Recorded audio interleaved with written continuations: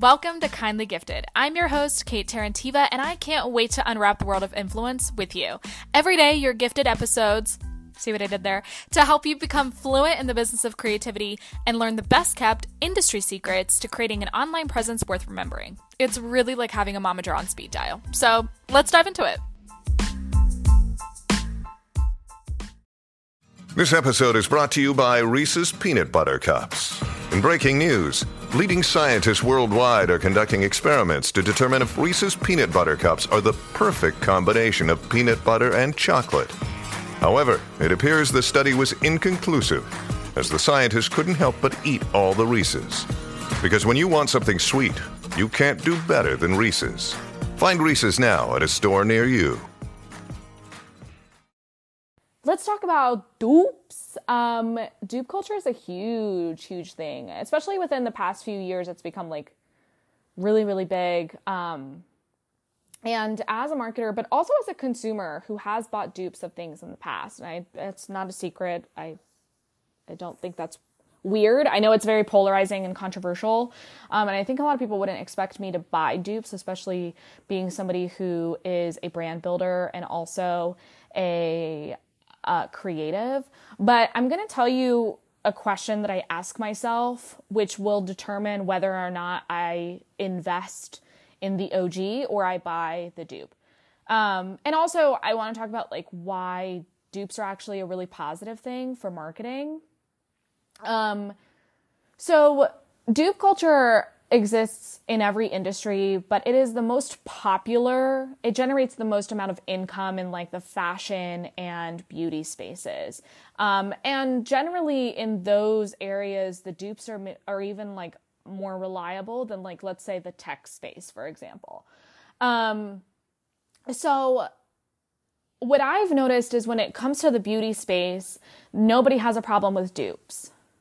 You know, Charlotte Tilbury comes out with a flawless filter for $40. You're basically paying for packaging and the celebrity makeup artist's name on the brand, right? Product is like, okay, I've tried it myself. It's like, it's fine, but there are definitely caveats to it that I don't really love. The packaging is not the most user-friendly thing in the world. The product like is very oily. It creates a lot of texture on my skin personally, so it wasn't my favorite thing to use. e.l.f. came out with a $14 version of very similar concept, and I bought that and I like it so much better. And it's really not just the fact that like I'm saving, you know, $26. It's also the fact that like the product works better on my skin. So that's kind of a very popular way of buying dupes in the beauty space. Also, the reason why there's a ton more dupes in beauty and skincare and makeup and things like that is because they all kind of have access to the same ingredients. Also, that's why you see a lot of the times let's say a luxury makeup label release a product and like literally 2-3 months later, a e.l.f. Cosmetics or, you know, ColourPop or something of that nature releases like a quote unquote dupe version. And that's because information gets leaked around. They all have access to very similar ingredients. A lot of them make stuff in the same factories. A lot of the times the dupes are even used as marketing because a lot of these companies are owned by the same conglomerate parent company. And so they're like creating dupes of each other for the sake of sales and marketing, which I don't think a lot of people realize. But regardless, there's a lot of positivity about dupe culture in the beauty space. Nobody thinks that's weird if you buy a dupe of a luxury beauty product, okay?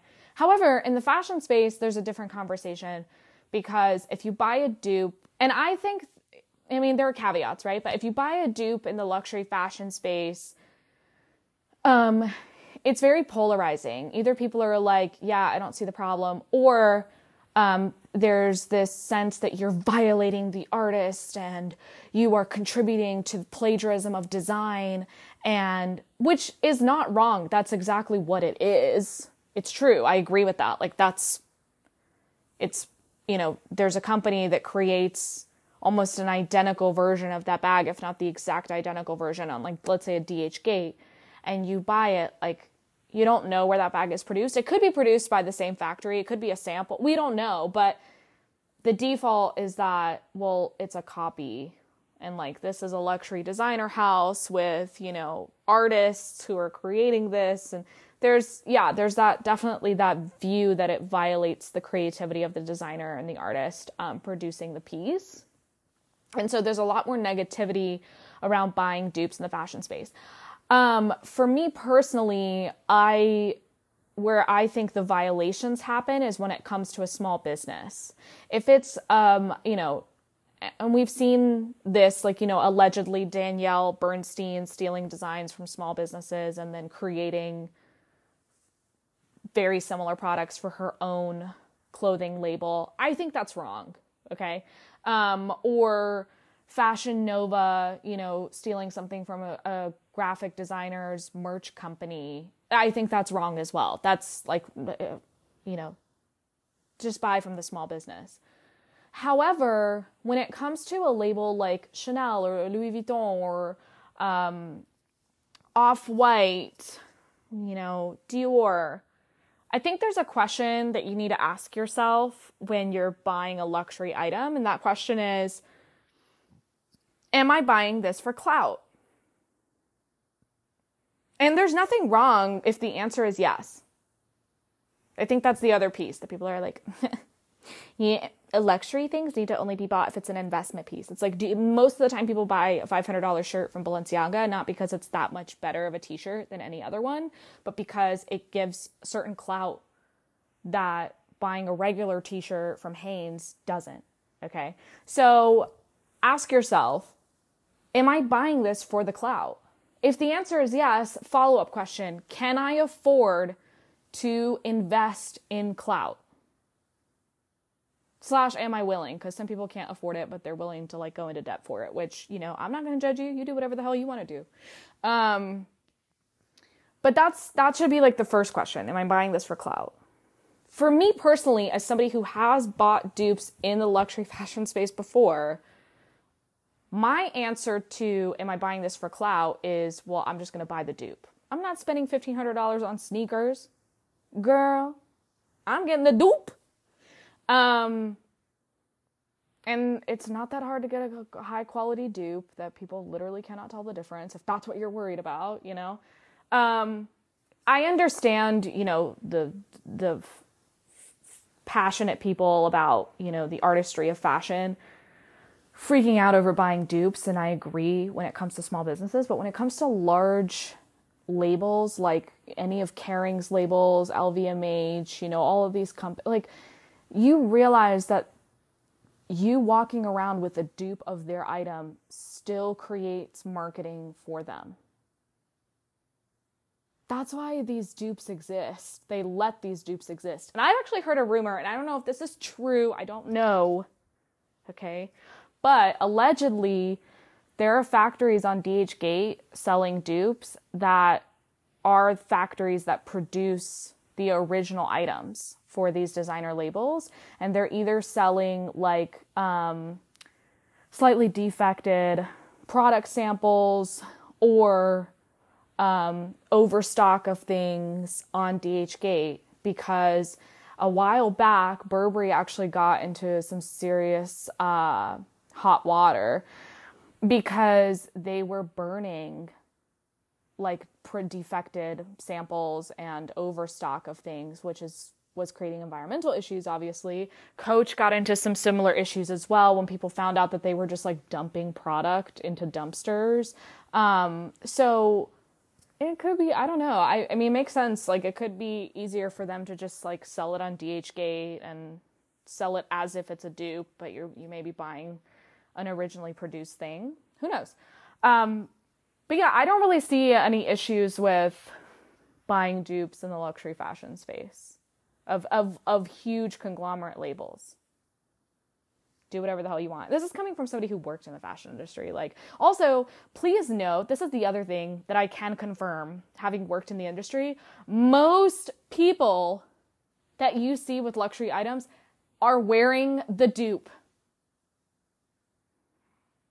Like, I'm not even kidding you. Most celebrities, okay, people who work in the industry, you think they can afford that shit? Especially if, let's say, you're working for a label and you're living in New York. Girl, how are you able to afford buying a $5,000, $10,000 bag? You don't. So you go buy the dupe. But yeah, I think that it all starts with, am I buying this for clout? And I think that actually, like, being really self-aware with yourself and answering that question can also help you curb some of that spending as well. Because you're like, oh, well, if I'm buying this for clout, like, you know, it's not making, like, any real impact on my life. It's just making me look cool. Like, there's no reason I really need that thing, right? Or it doesn't really add that much value to my life. So as a consumer, I'm all for dupes. Also, as a marketer, I'm all for dupes. It's free marketing for the company. So why not?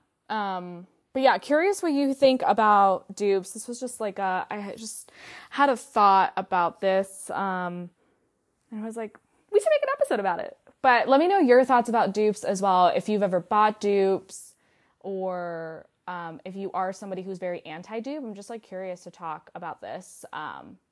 So hopefully this was an enjoyable episode. Bye!